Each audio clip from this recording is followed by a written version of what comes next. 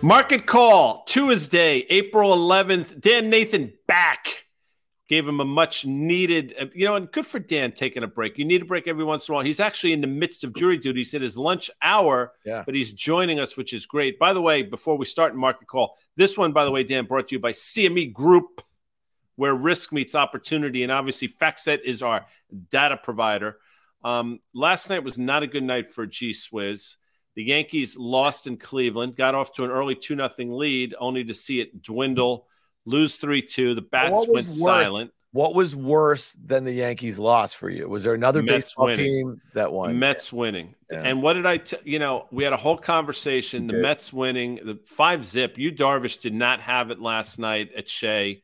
Unfortunate. The Padres will get him back this evening. Of course, then the Rangers lost in overtime to a Sabre team, by the way, that if they had this type of goaltending all year, they wouldn't be flirting with the playoffs. They'd be embedded in the aforementioned playoffs. But that's not what we're here to talk about, Dan. I hope the jury duty is going well. How are you? I'm doing well. I'm really hoping to get out of jury duty. So I spent a day or a morning twiddling my thumbs, Gaidami. But I come in here and I'm looking at my FactSet screen and I see a lot of green in the S&P and I see a bunch of red in the NASDAQ. That was definitely the theme yesterday morning as we were preparing the rundown for the market call a little bit. But that seemed to have fixed itself. There was a huge rally, right, in the NASDAQ off the lows. The S&P closed okay. A lot of it has to do with maybe, and we've been talking about this, I think we've said this kind of repeatedly with the banks reporting first this week. We have JP, we have Citi, we have Wells Fargo, BlackRock, PNC, all on Friday. I think we were all saying while we remain bearish of the sector and all the uncertainty in it, don't think it's a great press, at least days before. We can take another look on market call on Thursday, right? On the eve of that. But to me, they really do feel like they're firming up. And a day like today, when I see Bank and Wells Fargo each up a little less than 2%, it tells you that people are at least covering their shorts after a really bad month and a half, or they're getting long. I don't know if you're getting long right here, guy, you're getting long for a trade in the banks. I think you hit the nail on the head. I think people are probably squaring up. They've been burnt enough times, and to your point, that press on the downside is probably not the thing to do. But what we've seen a number of times we've seen many times over the years. Banks give it up, in the week post earnings. JP Morgan specifically is one that does not trade particularly well. So we'll see. But in terms of what we're seeing today, that continues the weakness in the NASDAQ, and maybe that's something to do with that Microsoft. It wasn't a downgrade, I don't think, but they were taking down Azure numbers, which ahead of earnings is an interesting call, something we've said for a while and something you've been focused on. And by the way, please subscribe to our YouTube channel. And Dan, what should they do to the like button? Well, no, they actually should hit the subscribe button and subscribe. So make sure that you're subscribed. Then you get notifications about when we're going to do the market call. And we do it every day, Monday through Thursday at 1 p.m. Eastern. And we have great guests like Liz Young. That would be EY from SoFi. Sure. We have Carter Braxton Worth from Worth Charting. What's that? What do you call it? What's his tagline? Worth Charting. No emojis, no hearts, just charts. Okay. All right. So we do that. Okay. Brilliant. So you can I say something? It's brilliant. And if he were to say it that way, it would be as viral as that Cars for Kids thing, which, say what you want. That's embedded in your brain. Anyway, I'm sorry, Dan, please. Yeah. It's funny. John Oliver on his last week Tonight show had a great joke the other night. He was talking about something about incarceration and kids being incarcerated in solitary confinement. He did this whole long bit on it. And he was going to go into the seriousness of that. But then he said, but if it's those kids from those Cars for Kids commercials, I'm okay with it, which I thought was pretty funny. You know what I mean? Because, again, they've been tormenting us on some random cable channels with those ads for years. Hold on. Before we have to get into this, Robert Byers, not spelled Byers like Keith Byers of Ohio State / Philadelphia Eagle. I think he had a cup of coffee with the Jets, but Robert says, and if we could flash it up, is Dan training for a marathon or something? And that's speaking to the incredible shrinking man that you've become over the last month or thereabouts. Well, we're gonna talk about that. We have some. That's going to be probably on an OK Computer conversation a little bit about my new regimen here, and without any spoilers. I'm just I'm working on some stuff here, so it's a multifaceted thing. And it's funny. Sarah and that's my wife, we had our kids are back in school, after the long Easter weekend, and we were watching some stuff on YouTube. And here you go, guy. And our content that we've been now posting video of our On the Tape podcast, of our OK Computer podcast, and obviously Market Call lives on YouTube here. They were coming up, they're being populated on our TV, and we were looking at all these pictures, and there was a couple great dirt faces of you, dude, with your like the way Steven or Amanda has chosen to freeze the video. You know what I mean? You look kind of goofy, but we were going back and looking at some of these things, and I was getting a little roly-poly towards the end of last year, people, so we had to do something about that. Sort it out. All right, we're going to talk about that. All right, at another time here. Let's talk a little bit, Guy. You were just talking about what traders or people who are positioned in the banks might be doing in front of bank earnings. Let's also talk about the positioning in the S&P 500. The CPI is coming out tomorrow morning. There still seems to be, after that March jobs report, which I don't think did enough for those people who wanted to see unemployment tick up. I think they still saw some underlying strength. You saw the unemployment number actually tick down a little bit. The CPI reading is going to be kind of interesting. And, I'm looking at the S&P futures, and if I look at the options on the S&P futures, implying about a 1% move tomorrow, which doesn't sound like a whole heck of a lot. But when you look that chart, right, and you look where we are, Guy, relative to that downtrend that's been in place since the start of January 2022, when the S&P was all-time highs, you say to yourself, hot reading on CPI, outperform that 1% move, let's say, to the downside, because it gives investors the thought that the Fed is going to raise again in May. The CME Fed Funds tracker, we see what that's doing. It's pricing a very good chance of that. But maybe it's one and done. I don't know. It's a tough one to read, right? With some of this data that's going to be coming in. It's no question about it. I thought unemployment ticking back down to 3.5% would have been troublesome. And when I was watching it on Friday, market being closed, but obviously CNBC was on for an hour, and I was watching the futures. I'm like, that's really odd that you got to bounce in the futures. Yeah. And look, markets see what they want to see. That's fine. But again, the unemployment rate is sticky as hell, and that's. You say it's a lagging indicator. Yeah, maybe. But I tell you what, 475, 500 basis points of hikes has not made a dent in the labor market. Now, maybe we're starting to see it, and Liz talks about it in terms of the jolts and some of the other potentially leading indicators, but it's not here yet. So that makes their job difficult. Obviously, commodities heading back up, led by crude oil and some of the energy products, that continues to be somewhat problematic. So, we'll see. I think this reading, again, the market will take what it wants. I happen to think inflation is still a problem. The Fed has been pretty stalwart, I would say, in terms of their rhetoric. They seem to be hell-bent on continuing to fight inflation. We're going to have we have a guest on tonight who thinks the Fed's actually going to pause in May. A lot of people think they're going to go another 25. I think another 25 probably makes sense, but that's a lot of what hinges on that tomorrow. But with all that said, earnings are still the backbone of this market, and we're going to find out a lot more over the next week and a half, 2 weeks. Yeah, and I guess the main point that I would say about the CPI and about expectations of inflationary readings, at least maybe kind of slowing their decline that we've seen over the last kind of 6 to 9 months, and then if there's an expectation that they're going to pick back up, which is exactly what you've said, you thought would happen with commodities, right? Once the pivot crowd kind of got their way, then that really is a headwind, right, to S&P earnings once again. And if you think about this, and there was an interesting friend of ours, Tommy, sent this tweet over to me from Jason Furman this morning. The credit contraction continues. NFIB survey shows that credit conditions are tightening for small businesses and tighter than any time since the aftermath of the financial crisis. This is from Jason Furman. He used to work, I think, in the Obama administration. And I sent our friend Tommy back Peter Bookvar's note from Bleakley Advisors this morning from the book report. And he was actually also talking about small business optimism, which continues to tick down. And so when you think about our economy, Guy, and you think about how much of it is driven by small and medium businesses, if these guys or these gals or these people running small businesses who are making hiring decisions, right, making CapEx decisions, making all sorts of decisions, are less optimistic, right, then that's going to weigh on just economic activity in general, right? And so no doubt about it. I mean, think about what you said. Credit conditions are as tight as they've been since the financial crisis. That's 14, 15 or so years ago. And that's something we've been alluding to for a while.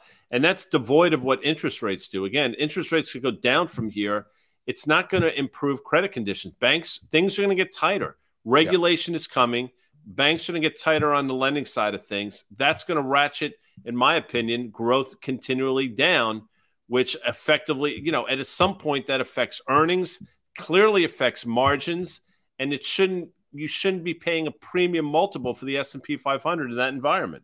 Yeah, and so let's pull up this tweet from CQ. That would be Carl Quintanilla. Oh, I love CQ. I know you do. You just call him CQ. I call him Q. And this is from the B of A desk. Some people refer to them as BOFA. But easy Fed policy and tightening credit conditions typically equate to the worst phase for stocks. Our U.S. equity strategists continue to forecast an S&P 500 year-end target of 4,000, which the index expected to fall to an intra-year low of 3,000. Okay, well, that's even that's outbearing you and me. I don't think you and I or either one of us are in the 3,000 camp. It would take a whole host of things more than just a soft to a hard landing of a recession, in my opinion, to see the S&P down near 3,000 at this point. Thoughts there, Guy? Because I'll tell you this, and I know we're going to look at the NASDAQ in a second. I mean, listen, I think the S&P could easily be down in the year and find itself back towards that kind of 3,590 or 3,500 or something like that. Maybe it round trips back towards 3,400, which is the pre-pandemic high.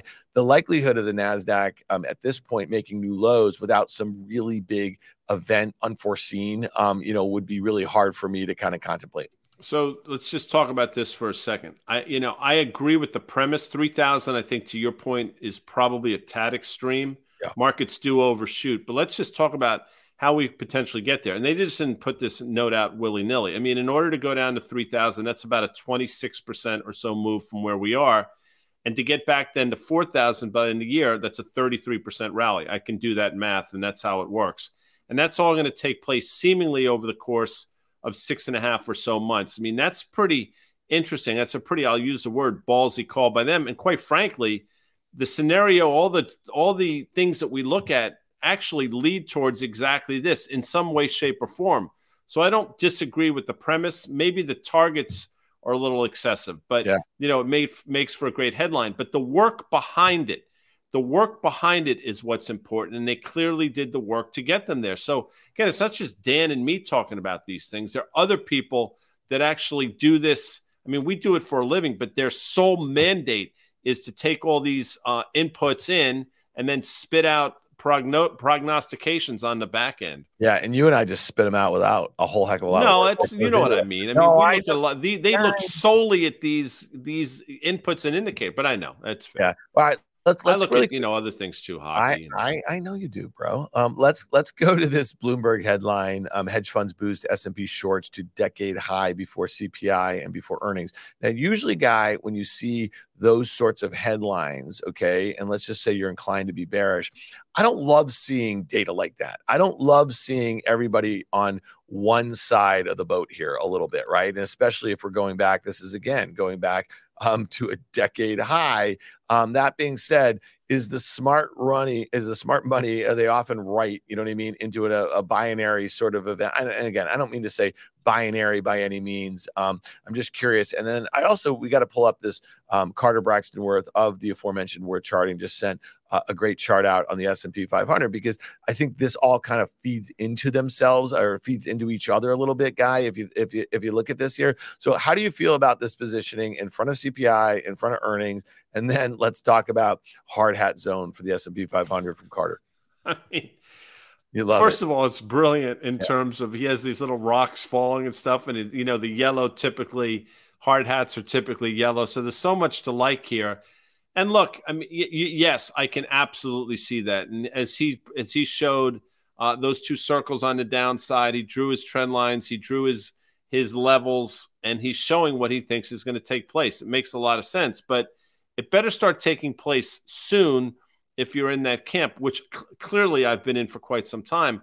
Otherwise, and I think you would agree with this as well, momentum starts to breed momentum. And I see all the comments in the comments section here talking about you guys, everybody's too bearish. You're missing the point about more shorts out there. It's a contraindicator. I get all that stuff. But if, again, you look at the backdrop of everything we talk about and all the indicators and all the different moves in bond markets and the ISM numbers, which have been a disaster, these currency moves that we're seeing, the what's going on in Bitcoin, that doesn't necessarily lend itself to in my opinion, a healthy backdrop for equities. Yeah. Hey, let's go to this S&P chart of the minis that we had up earlier. And I want to just kind of make one point about this, because you just said something really interesting, Guy. You said it better happen soon, or people are saying it better happen soon. Look at this chart. Okay. This is from 4,800 in the S&P futures. This was in the start of January. Look at these rallies that we've had. And I think it's interesting. So if you go back to the March rally of 2022, it was into earnings season. You saw that we made a new low, right? And then if you go into the summer of last year, you go from late June into earnings season that gets kicked off in late July and really kind of ends by mid-August. Well, that's where the rally ended, right? Right at its 200-day average, 200-day moving average. Then again, in October, right into earnings season and on the way out, but then it kind of fails after that. And then we had the same sort of thing in February, Guy. We had a rally into earnings season. So here we are. We bounced off that 200-day moving average, right? We're above that downtrend that's been in place since January 2022. So to your point about when it is likely to happen, could be that. And again, people, if you think that we're going to get some rip-roaring rally because the Fed doesn't go 25 basis points after going 475 basis points in 13 months, you think that's the thing that's going to trigger? I think what Guy just said earlier is there's twofold: what happens to credit and what happens to just these cuts, or excuse me, these raises. Okay, the cuts are being priced in towards the end of the year, but these raises, what they mean for the economy, that's the sort of thing is going to weigh on earnings. And then the other point about that is to your point about inflation and picking back up. So to me, stagflation, not good for equities. We might rally a bit longer. That was the story last year of all those rallies. I think you and I were probably laying out the shorts maybe a week or so early. But listen, again, it's about risk management. It's about how you size your trades, that sort of thing. And so to me, if you're going into your trade with a full position and you're not allowing for something to overshoot what you think could happen, they're always going to overshoot. Right. I'm always going to be early. That's just my thing. It's interesting. Arten Asadourian, and I apologize if I butchered your name, sir, but if we could pull this up, because this speaks to the inherent bullish bias that's out there. Everyone was on the long side of the boat for 10 years, and we never heard the contra argument regarding Senate. You're 100% right. Now that most people are bearish, we constantly hear this as a contra indicator. 100% could not be truer. I agree with you. When people are collectively bearish, people will use that as a contra indicator. But when everybody's bullish, everything is fine. And that's just the way the market's constructed, Dan. And that's been true for as long as I've been doing this. All right, so let's talk about the construction of the NASDAQ 100 here. So we have the NASDAQ, the E-mini 100 futures here, Guy, and we put a trade on a couple weeks ago on the market call. We used a tight stop. Again, we were talking about the concentration of some of these big names: Microsoft, Apple, Google, Amazon, NVIDIA, and Tesla. They make up, 45% or so. You see here, we're above that breakdown level from the spring of 2022. We have not gotten back to the August highs, but we're above those Feb highs here. But one of the things that's interesting this week is that the NASDAQ is kind of underperformed on a relative basis, the S&P, because of those big names, right? And so let's talk a little bit about, there seems to be a focus, you mentioned it at the start of the show, about cloud revenues at Microsoft, about cloud revenues at Amazon, right? We know that Google is a big player there. We know that Oracle has been a big player there. If we're seeing lots of companies lay people off, both big and small, right? Like these companies are using these outsourced public clouds for a whole host of things. You're going to see the slowdown first. This is kind of going back 20 some years during the dot-com crisis when all these dot-coms started going out of business. Well, companies like Sun Microsystems that sold a lot of servers, or the companies like Intel that sold chips to the servers, or the telephone, Cisco, Juniper, all of this, right? It all came crumbling down. And I'm not saying we're about on the precipice of something like that, but Jeffries was out this morning. I think the analyst is Brent Thill, who comes on Fast Money a bunch, Guy. He was saying that they see, AWS slowing down this year to 12% growth. I mean, that I don't think it's had less than 30% growth in years. Okay, so if you want to extrapolate that to Microsoft and some of their other, cloud-based recurring businesses, that sort of thing. I mean, to me, that's the thing that gets the NASDAQ 100 back, at least the futures back towards 12,000, which is about that 200-day moving average that we're looking at down there. You have to take that into consideration when so much speaking specifically for Microsoft, we'll get to Amazon in a second, but I don't know if we can pull up a Microsoft chart or not. So I apologize if we can't. But if we can look at a Microsoft chart over the last year, I mean, this bounced from 222, I think, north of 290. I don't really understand what it was on the back of. I get some of this chat GBT. I totally get what was going on. The broader market was rallying, but that was all multiple expansion. It's interesting. Somebody was saying, well, Carter Worth is just a technician. Why is he talking about multiple expansion? He's allowed to do other things as well. I mean, you know, you got to give the man some. He was explaining why the markets were behaving as they were.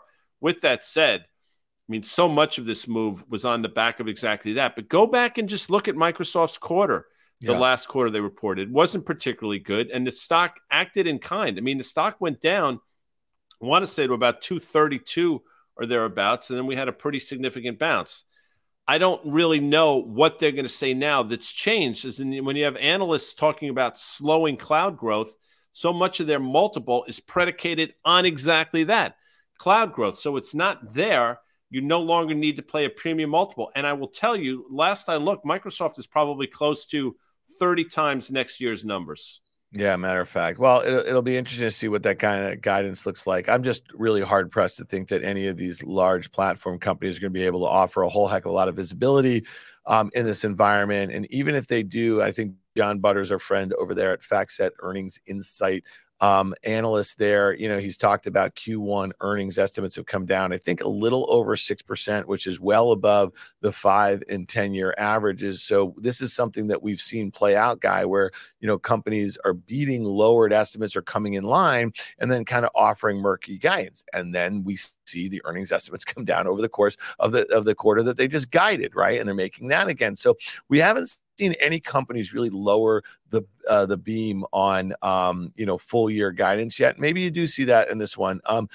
Let's just talk a little bit about the expectations for rates at this point. Okay, so I referenced the CME FedWatch tool because the CPI is going to obviously put that in you know, in focus here tomorrow. If you look at this, if we look at the May-June expectations for 5% on the Fed funds rate, Guy, you know, we're kind of split here. We're going to get to 5. I think there's some Fed speakers out there saying that maybe we keep going, as you kind of referenced before. But then there's other, you know, prominent sort of market voices are saying, listen, man, if they keep going, they're really going to kill this thing. And then all of a sudden, this FedWatch tool is going to be showing the expectation for cuts, not raises. Well, when you say kill this thing, obviously you're talking about the economy, which, you know, they let it get out of control for sure. So again, I'm hard pressed to come to the conclusion that they've come this far only not to see it get across the goal line. You know, why get stopped at the 3-yard line when you're within striking distance of basically scoring a touchdown? And that's what they are. Because I got to tell you, if you give up the ball on downs here, and then the other team comes back to, you know, go 97 yards and score on you, that's demoralizing. And that other team, by the way, is inflation, which, yeah, maybe it has its back up against its own end zone, but it ain't dead yet. So that's why I think the Fed's going to stay steadfast, really regardless, unless you see an extraordinarily soft number tomorrow. Now, the PPI, I think the day later, I mean, that's more of an economic indicator than anything else. So that could come in soft. But all that means is the economy is slowing. And if CPI hangs in there, you have a slowing economy against a backdrop of still pesky and persistent inflation. This is something that Danny Moses was talking about 2 summers or so ago, Dan. So I just don't know how they extricate themselves from the position that they put themselves in. Yeah. All right. Let's quickly get to this because you got to trade in gold. But it's interesting when you think about what's happened with the dollar here. It's round tripped. You know, it's basically trading, you know, a little bit above where it was year ago levels here. We're about 102, the Dixie. And, you know, we're down from nearly 115. That was in late summer, early fall or so. And so, you know, throughout this time, we've seen, you know, gold really kind of pick itself up a little bit. We've also seen Bitcoin. We'll take a look at that. Gold's back at a big level, Guy. It's basically approaching what felt like a bit of a blow off top in the summer of 2020, if you recall that move. And I think at the time that was the market basically suggesting that central banks globally were going to do whatever they could, right, to keep at least our economy and the global economy out of a depression, right? So they wanted to, at the time, weaken the dollar, which they were doing by lowering rates to zero. But then we saw that quickly turn around for a whole host of reasons, the dollar strength. And so, gold came off, but it's actually remained elevated over the last year and a half. And it's been a really volatile sort of asset. But you think that this is just kind of the party's getting started here. And you think the best way to kind of express this view is with futures. And for one of the main reasons is because the way in which you can kind of place stops in there and continue to pick at that level and playing for a breakout. Now, I understand why a lot of people would look at this and say, what are you, nuts? I mean, we're about to make the mother of double tops and blah, and I get it. But,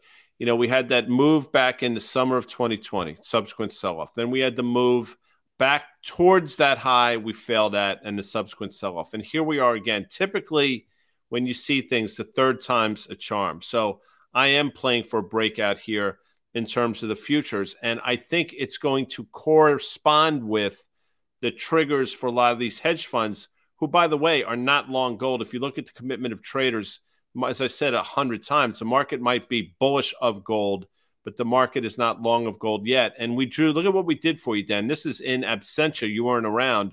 We drew this channel. And yep. This is a pretty significant up channel. And again, people will look at this and say, why we're getting towards the top end of that channel. I totally get it. But this is a breakout trade. And I'm going to say, you know what? The amount of gold central banks have been buying, central banks continue to buy gold. The Chinese bought gold in January and February. We'll probably see March data that suggests the same. Here's my trade, 2020-ish.